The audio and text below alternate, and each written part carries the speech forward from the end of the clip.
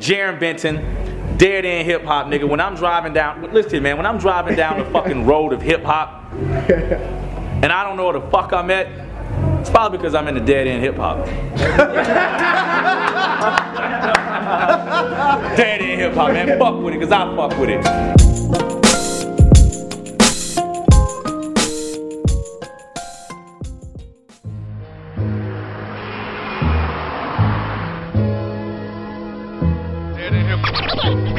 Dead End Hip Hop Conversations. Dead End Hip Hop Conversations. We're here with Night Wonder. What's good, homie? Dead End Hip Hop. Dead End Hip Hop. We're here with Jarren Benton. It's been a long time coming. Finally got a chance to get you on the show, man. It's been a good grind for you, man. It has been a grind, man. I'm still grinding. I ain't even where I want to be yet. I'll be there. I'm grinding. That's the attitude to have right there. And it's gonna fucking happen. Hell yeah. For the title of your album, what made you? What was the inspiration? Just through your grandmother? It was like a kind of pay homage, like. Yeah, you know what? It was most of the albums I've done before this was kind of like just having fun, just fucking around and shit. Even though you still got some of those elements on this album, but most of the serious songs that I did, they reflect a part of me.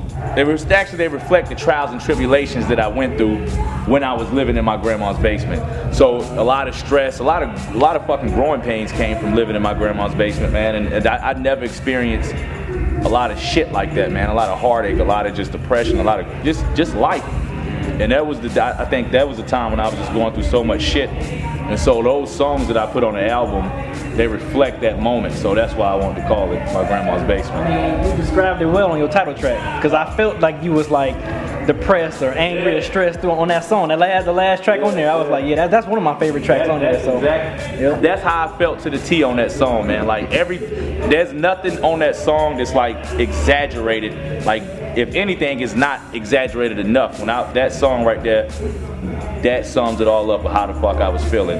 But at the same time, I also wanted to throw that line in there too, where I was like, I should be thankful I lay in the basement instead of the pavement, because I was just wanted to let my grandma know, like, shit, that's love. To just when a nigga down on his luck and you open the door and you let me come back in and get my shit together. But I still couldn't help what I was going through internally when I was living in that basement. But it made me who I am today, and I'm thankful for that fucking basement. Like, how cool was it having your grandmother on there? That was cool as shit, cause my grandma just a cool ass person, man. Like she's cool as fuck. Like she never came across like a grandma. Yeah. If that makes any sense. Like the typical grandma is just like you feel timid around. You're a grandma, I don't. Fuck that, man. You can be you in front of my grandma. That's what I love about her. Like I always felt like she was a grandma, but I never felt like that. The cliche grandmother type, if that makes sense. A lot of black people family got that type of grandma, man. Yeah, for sure. You know, she was just like cool with you, like this whole rap thing, right? She was cool with that. Yeah, she was hella cool with it, man. Cause I've been doing this shit since I was a kid, so it's like this ain't nothing. Her seeing me doing all this shit ain't really nothing new to her. Right. I mean, I don't even think she even understand like the progress that I've made, but I always been trying to rap, and I always been the same nigga, if not. Of course I've grown a little bit, but the same elements has always been there, so it's not surprising to her, man. So it is what it is. So I saw the interview where you asked her, you said, so which one of my songs is your favorite song? Oh. And she said, all of them. You said, you ain't listening to my music. Have you finally got her to listen to your music? You know what? When I did the CD, I brought like 10 copies and I left them over there. So I don't even know if she's even still listening to it. I hope she have, but I don't even know yet. But I know damn well that day when she said that shit, she did not listen to none of my shit.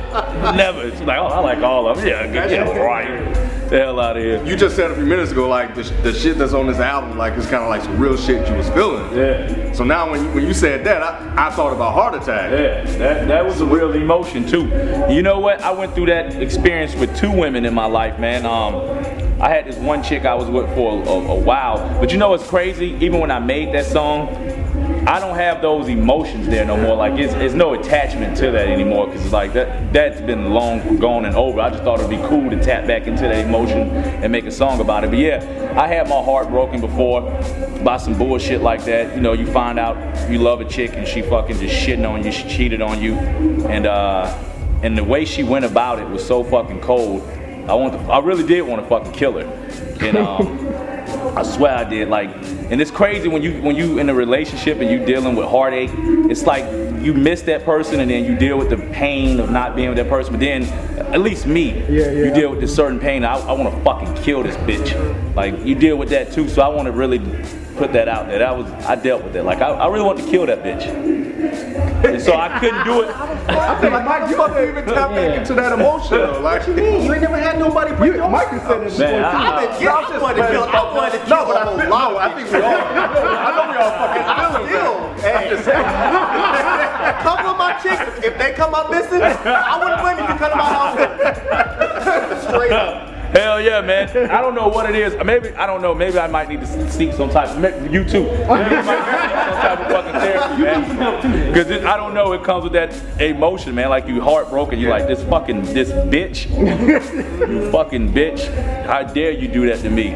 I'm in a good place now. I'm great. I'm actually fucking married, actually, so.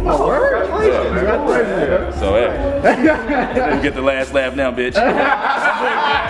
Being a Southern rapper, how do other Southern rappers treat you? Because you are not your typical rapper from the South. That's a good fucking question. So I've always wondered that. That's a great, that's a great fucking question. Now I'm about to fucking vent. You about to make me vent. Other Southern rappers, man, if it ain't the Southern rappers I came up with, and maybe because maybe I'm just not making enough noise for like the mainstream Southern rappers to hit me. I always feel like it's a fucking disconnect.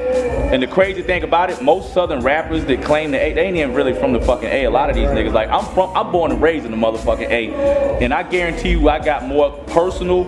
Niggas might judge me just off the lyrics, and it's always that bias with Southern niggas when it comes to like the shit that's not the typical Southern shit. Yeah, it is the truth.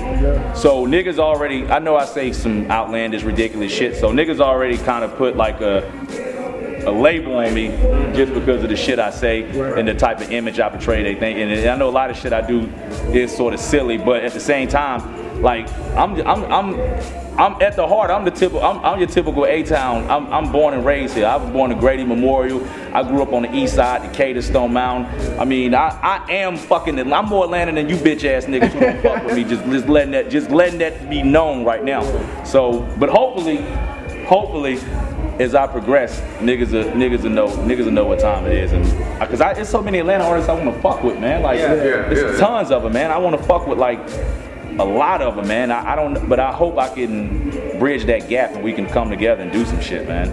So what inspires you to make that different type of, like you don't, like you said, you don't have that typical Atlanta sound. So what inspired that? Like how do you grow up here and not like have that sound? That's another good question. I can answer that. And growing up in Atlanta, I grew up in Atlanta. Like the shit in Atlanta, y'all from Atlanta, right?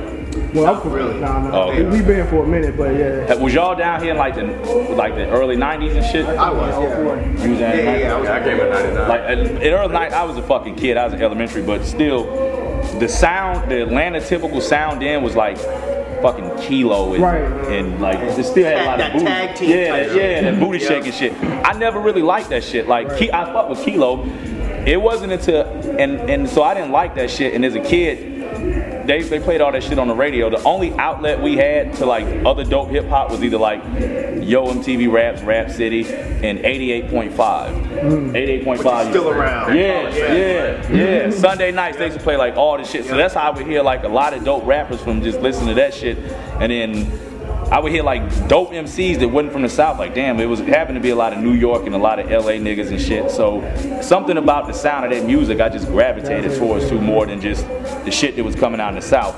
It wasn't until like I got to Outkast and Goody Mob kind of kicked the door down. Then UGK, 3 6 Mafia. Not only just 3 6, a lot of niggas have branched off from 3 6 like Gangsta Black, fucking Player Fly, Tommy Wright, Crime Ball, 8 Ball, all that shit. Like that's the South shit I was fucking with. But before that, it was just like straight up just that booty shaking type shit. I just couldn't fuck with that. So I think my influence was always gravitated towards like northeast or west coast, and that's kind of, I guess that's kind of like how my influences kind of help create who I am. How's Funk Volume treating you, man? Funk Volume has probably been the best decision I probably made as far as a career wise, because you know, I was fucking around with a lot of other labels too, man. But I had that experience and that heartache and that heartbreak of just like when you fuck with mainstream labels, how they get in, they want to change the direction, they want to, and you start feeling inadequate. You start feeling like, damn, I thought what I was doing was good. Because you take your minute, you try to build something, and you take your minute to try to, you know, get your fucking skills up. And when you finally on that road to where you feel like you're going in the right direction, like a lot of the mainstream people, they would just tear you the fuck down and tear you apart. And they don't, because, and you know what it is, just because they don't understand it. And so when they don't understand it, they want to conform you to something that they can understand. And so that would make me feel like, damn, I have to change, I gotta change. And it would always kind of break my heart and make me feel like, fuck, I'm not dope enough, or I'm not good enough to fucking make it in the majors. But then when fucking Dame came, it was like dealing with somebody that just like, it wasn't no, I mean, he fucked with what I was doing. That's Funk Volume, Dame and Hops, and they was fucking with what I was doing. And there was no need for them to, they said, shit, if it ain't broke, don't try to fix it. And the dope thing about them, they allow us to just do us. Like Dame might critique shit, might say he like this, he like that, but he's never tried to make us fucking change anything, man. Like, and that's what's dope. It's not that same. And plus, he comes across like a real human too. And when I say that, like, y'all know these industry niggas, man. And no disrespect to a lot of them, but it's like, they don't come across as like real human beings. Like, they just come across as like, you see one, you see this, they all the fucking same. And I ain't saying all of them, I take that back. But most of them, they kind of got the same lingo, same attitude, same, and it's just like, damn, you feel like just feel like it's a big fucking disconnect. With Dame, that was the first person I met that was in music that, I can't say the first person, but the first person that was doing it on a kind of good level that I met that was just humble, and he seemed like a fucking real human being, like a real fucking man. So that was another thing that made me want to fuck with Funk Volume. But man, Funk Volume been dope, man. It's been fucking dope. I ain't got one complaint except for Dame. He loves R&B music, so he needs to cut that shit out. When it's a car full of niggas, you can't be bumping Tank. Niggas. You can't do that. You can't do it, man. Do that shit with your girl. Another thing too, like all the other artists like Dizzy, DJ Hopper, Hobson, Swizz, the chemistry between us is like so dope, man. I feel like we all fucking brothers. Like there's no like distance. It's like everybody fuck with each other, man. And so it's dope. I didn't expect it to be as dope as it is. What do you say to the people that tell you that your type of rap will never get popular with a large crowd? You know what I mean? Yeah. Because I've heard that too. I heard that tons of times. Does that make you want to change the way you rhyme at all? You know what? It doesn't make me want to change, but I'm the type of person when someone has I guess I consider constructive criticism. I don't really close it off. I actually try to listen to it, because before my music was even a shitload different than it is now. So I did take some of their opinions. I took some of their criticism and I tried to add elements that they would say, and I still tried to keep my integrity and keep myself in it. I was, you know, if they were saying like these beats are too fucking weird or it's too hip hoppy, I'm like, well, fuck it. I see what's popping, and I like some of the shit that's popping mainstream, so I kind of borrowed some of the mainstream fucking tactics too. So yeah, I mean, I definitely took their fucking criticism. I didn't take it lightly. Like I was open to take it and critique and progress myself and try to see how I can add. And I'm pretty sure there's some people that probably listen to my shit now and think there's a lot. I got a lot more growing to do. And if someone has something to say, I wouldn't close it off. I'm like, nigga, shut the fuck up. I'm not that type of person. Like I would really take. I listened to even y'all first review. I listened to shit y'all was saying, and I was like, okay, yeah, the shit y'all was saying. It wasn't even the criticism that y'all had towards the Free Basin with Kevin Bacon album. That actually I took in consideration to that, even doing this album. The next album I think is even going to be more fucking serious than this one right here. It was just good by you signing with Funk Volume. It's good that you still was able to work with Kato as a producer. It seemed like y'all both had y'all pocket and y'all chemistry. You can tell throughout this whole album. Like, oh man, I'm glad like funk value and then take you away from that. You know, away from that sound. That's what's so dope about them niggas, man. Like they see what you're doing and it's like they just don't they don't try to fix it. Hell yeah, that was Me and Kato over the time, man, we developed a great chemistry. Even the same producers that I used on Freebasing are the same exact producers that was on this album too. But yeah, me and Kato, we got a great chemistry, and even me and the other producers, man, it's like I dig they shit. So, and probably on the next album, it's gonna be the same exact thing. Maybe a little bit other producers, maybe, because I'm about to fire Kato. Fuck nigga. Is there anybody that you're looking at that you think you want to work with as far as a producer? You know what? It's a lot of producers I would like to fuck with, man. I just don't know how to. I hadn't got in contact with them. Like, I think Harry Fraud is dope as hell too. Like, a lot of shit he's been producing, I think is crazy. And you know, of course, the typical, Primo. I'd kill to do some shit with Primo, man. I'd kill a Primo beat. Who else, man? Even Mike Willmade, man. I fuck with him heavy. I think he makes some crazy shit, man. So I'm open to work with any producer that's got some fucking heat, man. They ain't even got to be mainstream, local too. I think your rhyming style can cater to a Primo beat as well to a Mike Willmade beat. So I think that's crazy. I think that's good, man. That's how you just name both of those two producers as complete opposite styles. That's cool that he mentioned that, like, your flow fitting on different styles, because one thing I did notice with your latest tape, you almost have these borderline trap beats, which you wouldn't expect your type of rhyme style over those type of beats. So I'm assuming that was a conscious decision. Like, you want to kind of go for that A sound, but still add your own spin to it, right? Yep. You're right. He's right. Another thing, I fuck with a lot of trap beats. Like, I say, the South shit that I was fucking with was 3-6 Mafia, UGK. Like, I fuck with like those beats and those producers that was doing the DJ Paul, Juicy J, even from Pimp C. I know he was doing a lot of shit with UGK too, and even Organized Noise. How can I forget Organized Noise? Like, a lot of those beats, man, I think they're dope, and I think that's the thing that's wrong with the South. I think like if you listen to a lot of those 808 heavy trap sounding beats, they're like dope fucking beats. And that was the shit that kind of got me into, like I say, with 666 Mafia. Like, those beats was so fucking dope. And I think with the South, unfortunately, and no disrespect to the MCs, it's just that in the MC world, the way their cadence is and the things that they say is not considered like the dope. I consider it dope just because I can relate to the experience that's on those beats. I just think a lot of the rappers are just so, not a lot of them, I can't say a lot of them, but it's the typical kind of ABC type style. You don't really hear too many niggas, there are some, but just go in on those beats. So, and I think those beats get such a bad rep just because of the MCs that on those beats. That makes sense. So hell yeah, so that was one of the conscious efforts, man. Like, I wanted to take those beats because I fuck with them so heavy and just do me on it. Like, just because I came from a school of just MCs, studying like MCs and dope lyricists. So it's just in me. Just so whatever beat it is, I feel like I gotta go in. Last question. Vinny Paz RA. What was it like working with them? Man, that shit was so dope. The reason why that shit was so dope to me is because these RA the Rugged Man and Vinny Paz are two niggas that I used to look up to. Like, these niggas are killing it. Like, I got like probably damn near every single Jedi Mind Trick album, and I was listening to Jedi Mind Tricks on the fucking way here, and niggas in the car like, what the fuck is this?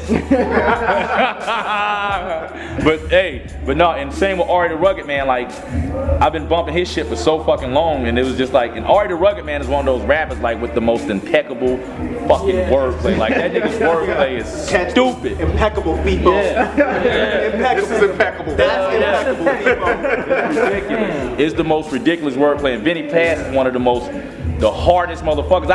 And what's crazy, I actually got a chance they came to Atlanta, they did a show here at the Masquerade. I got a chance to check them out, man. So those are just two MCs I just been fucking with from day one. And just the coming from listening to them to having them on my own shit was just like crazy to me. Like, I get a kick out of that shit, man, out of working with people that I came up with. Like, I mean, I would love to work with Lil Wayne, but I would get more of a kick out of working with like fucking Wu-Tang Clan versus Lil Wayne, but just because it's people I just came up with, not no disrespect. Yeah, hell yeah. Like, I did some shit with Eric Sermon a while ago, and I got a chance to kick it with him. Like, we was trying to do a little project, and I was actually just geeked because I came up off of like Redman and shit like that, man. So hell yeah. So being in the studio with them was dope, man. So to me, it was a dope experience, man. I appreciate them dudes for just reaching out, even I reached out to them, but then they reached back out for me to get on their shit too. So it's dope. So I think we building a relationship, man, and I look forward to doing more shit with Ari and Vinny Paz. So that was dope. Hell yeah. Well, that's what's up, man. Appreciate you, man. Yeah, man. We definitely appreciate you coming. Thank y'all, man. Big time, man. Thanks, homie. My man. Fuck Mike Wahlberg, by the way. Fuck niggas.